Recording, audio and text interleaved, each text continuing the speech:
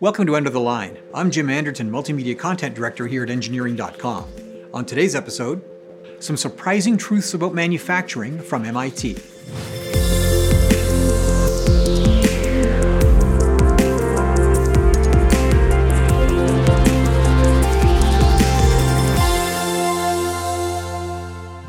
By Engineering.com, a globally trusted source for engineering content.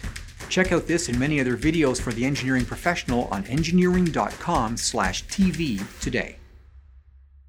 The Massachusetts Institute of Technology, well, they've been doing cutting-edge research into science and engineering for 160 years. But what isn't widely known is that the university does research in many fields outside science and technology. Now, one of them is economics, and the institution has recently released a trio of very interesting research papers about industrial production in America.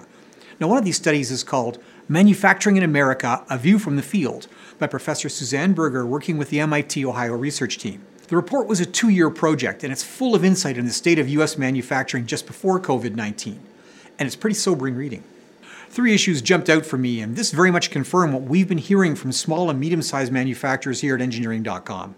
The first is the problem with the workforce in America today. Put simply, there isn't a work-ready labor pool, and we're no longer just talking about skilled trades, but even unskilled and semi-skilled labor.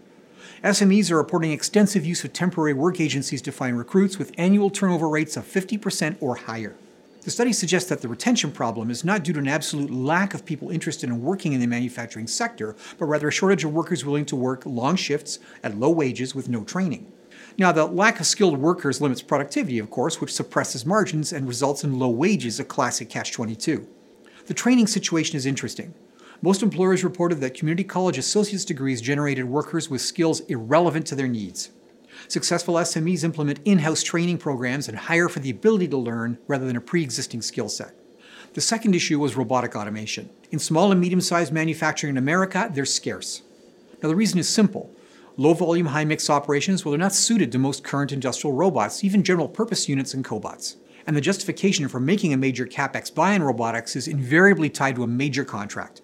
Most SMEs are supplier firms to larger corporations, and as those OEMs have moved to a bidding model, pitting supplier against supplier for shorter-term contracts, that single big order that would justify production automation just doesn't happen as much anymore. Now, interestingly, among the firms studied in the report, more than half had at least one defense contract, suggesting that the Department of Defense has a major role to play in promoting automation in American industry. And the third issue, well, it's vertical integration. The disruption of supply chains because of COVID-19 created a lot of interest in bringing part and assembly manufacturing in-house for larger OEMs. But the report notes that this trend was already happening before COVID and before the reshoring movement, mainly due to the need to compress supply chains, minimize risk, and control costs. Ironically, for larger players, robotics plays a part, with large firms making the investments necessary to use automation to compensate for lack of institutional knowledge when taking frequently outsourced production in-house. Now, whether this is a trend or a short-term phenomenon is still unknown, and the issue is highly controversial. Attempting to make anything and everything in-house, well, that dilutes engineering expertise and CapEx dollars, and it's unknown whether automation as it currently exists can change the economics.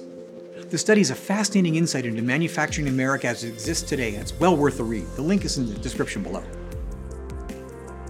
Thanks for listening to today's edition of End of the Line, brought to you by Engineering.com. Tune in again next time.